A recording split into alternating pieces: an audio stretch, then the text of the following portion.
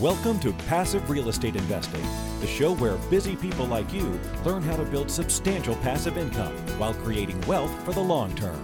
And now, here's your host, Marco Santarelli. Hello, and welcome to another episode of Ask Marco on the Passive Real Estate Investing Show. I'm your host, Marco Santarelli. Thank you for joining me. And if you are a new listener to the show, remember to subscribe. It only takes you about 3 seconds to click that subscribe link or button, and you will never miss an episode. We put one out about once a week, sometimes twice, but on average, it's once a week. And we cover a different topic, and sometimes we have a guest from every subject matter you could think of, from mindset to real estate investing to wealth management to asset protection to whatever it may be. So join our family of real estate investors and do that by subscribing to the show. Well, I wanted to do an Ask Marco episode. I haven't done one in a little while, and I went to my folder where I get emails that come in from the website on the Ask Marco forum. And one of the ones that came in just recently here was one that I used to get fairly often. I haven't seen it in a while, which is surprising given how much property values have increased over the last 3 to 4 years. And the question is basically this: should I invest in a cheap property? Interesting question. So the question came in from, I believe it's Yair. I'm not sure if I'm mispronouncing your name, Yair. And Yair writes in and says, "Hi, I'm a 22-year-old looking to invest, and you said at the end of your podcast that you're happy to help." Of course, we're all happy to help here. "I currently have around $60,000, and I'm hoping to buy and then rent a property out. I have looked into Jacksonville and maybe North Carolina. If I could have a call or conversation with one of your team members, that'd be greatly appreciated." Absolutely. So, yeah, I've already emailed you back and connected you with my operations manager so she can connect you with one of our available investment counselors, and you can have a conversation, and then they'll help point you in the right direction. And we'll just answer whatever questions you have. And if it's something we can help you with, we will definitely let you know. Let's answer this question: should I invest in a cheap property? Well, the first thing we need to do is define what we mean by cheap, because cheap can mean different things to different people. The thing we don't want to do is confuse cheap by absolute price. And the reason I say that is this: cheap depends on where you're looking.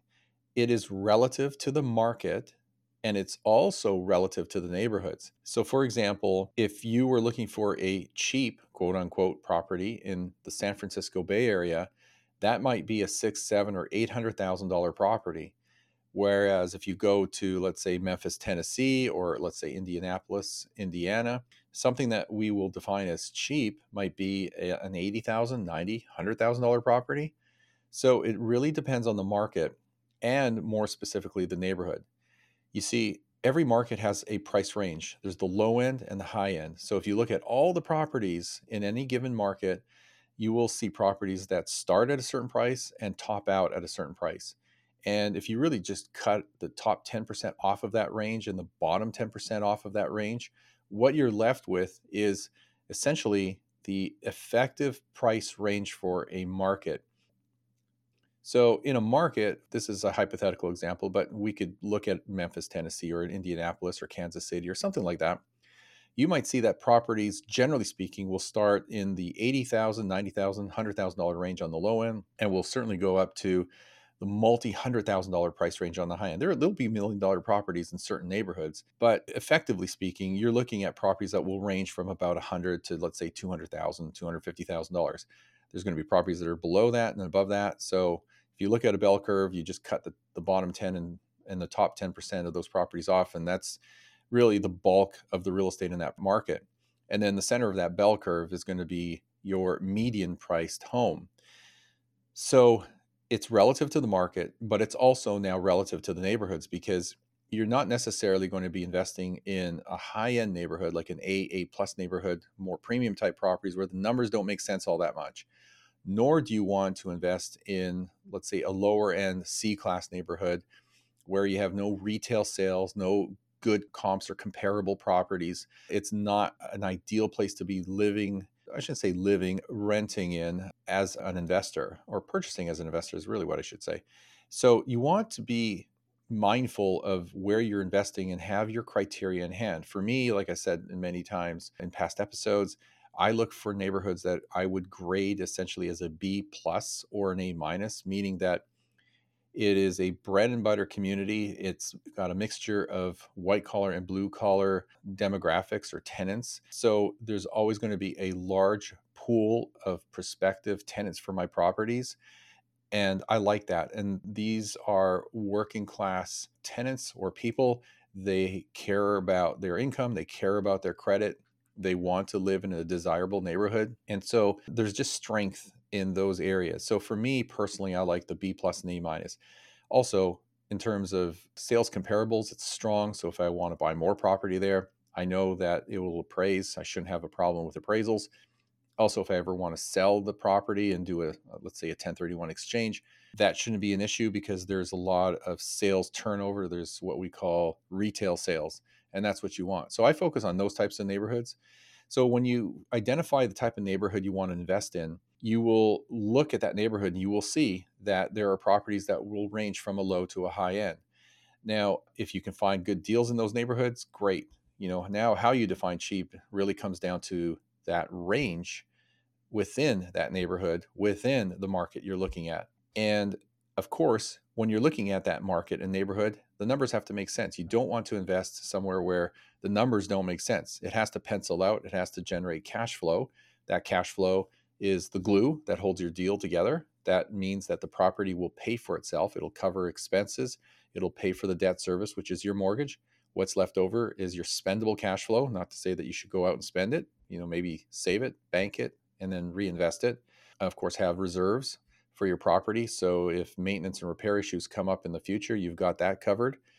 But cheap can mean something that is in the lower end of the effective range for that neighborhood and that market. That's how I would define cheap. This is my big piece of advice to you. Don't go looking for property based on price because to you, that's considered cheap. What you should do is take that top down approach. Again, my sixth rule of my 10 rules of successful real estate investing: identify the markets and the neighborhoods that you want to be investing in, that you'll feel comfortable with, that you will help assure your success, and then look for those cheap properties or cheaper properties within that neighborhood and market. That way, you have your risk mitigated, your upside potential maximized, again, based on what you can afford at the time for investable capital.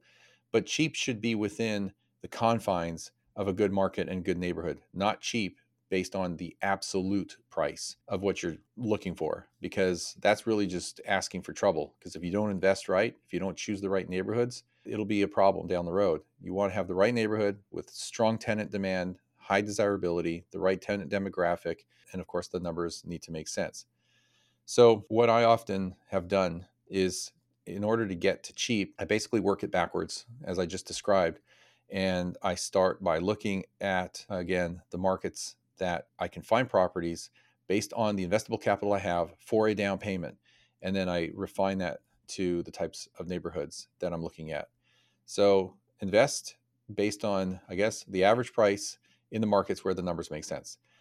So again, don't look for the cheapest property. Look for the best deal you can get in the market where you'll find the right location and the right returns. And that's really what it comes down to. So I guess that summarizes it all. I know in the past people have come to me saying, hey, I only have, 20,000, 50,000, whatever it may be. And they start looking for anything they can find based on the investment capital they have.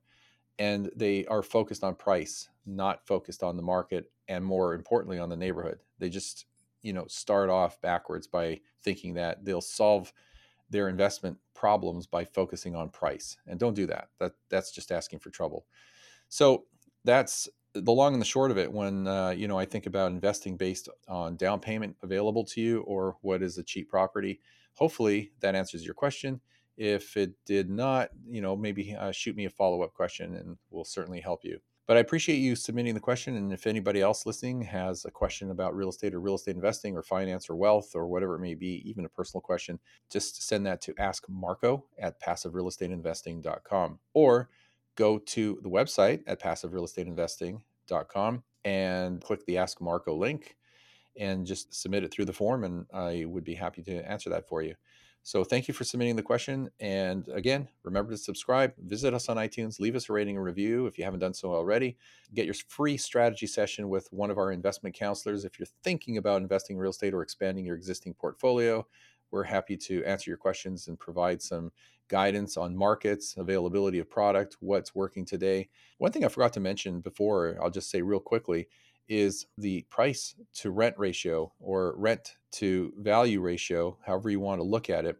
In the past, 1% was that target. That's much harder to do today because property values have appreciated so much and they've surpassed the rents for that area. So that rent to value ratio has dropped. It used to be close to 1% in many places around the country in the neighborhoods, the areas we wanted to invest as real estate investors. But today, that's not the norm anymore. It's more like 0.8 or 0.9% in similar or the same neighborhoods and markets. So just keep that in mind as well. This is just a follow-up to, the rest of the stuff I just told you about in terms of investing in a cheap property.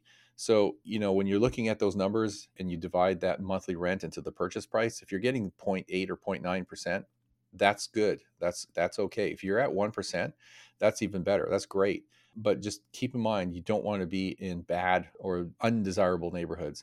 And I'm generalizing when I call them C-class neighborhoods because there's a lot of, nice areas that are considered C-class neighborhoods. And it has nothing to do with the people there. It's just based on the amenities and the price and what's going on in those neighborhoods. So again, you have to define what your investment criteria is, and we can help you do that, but just be clear on what it is you want and what you're looking for. So that way you are investing with the right mindset and the right strategy. All right, well, that is it for today. Thank you all for listening, and I will see you all on our next episode.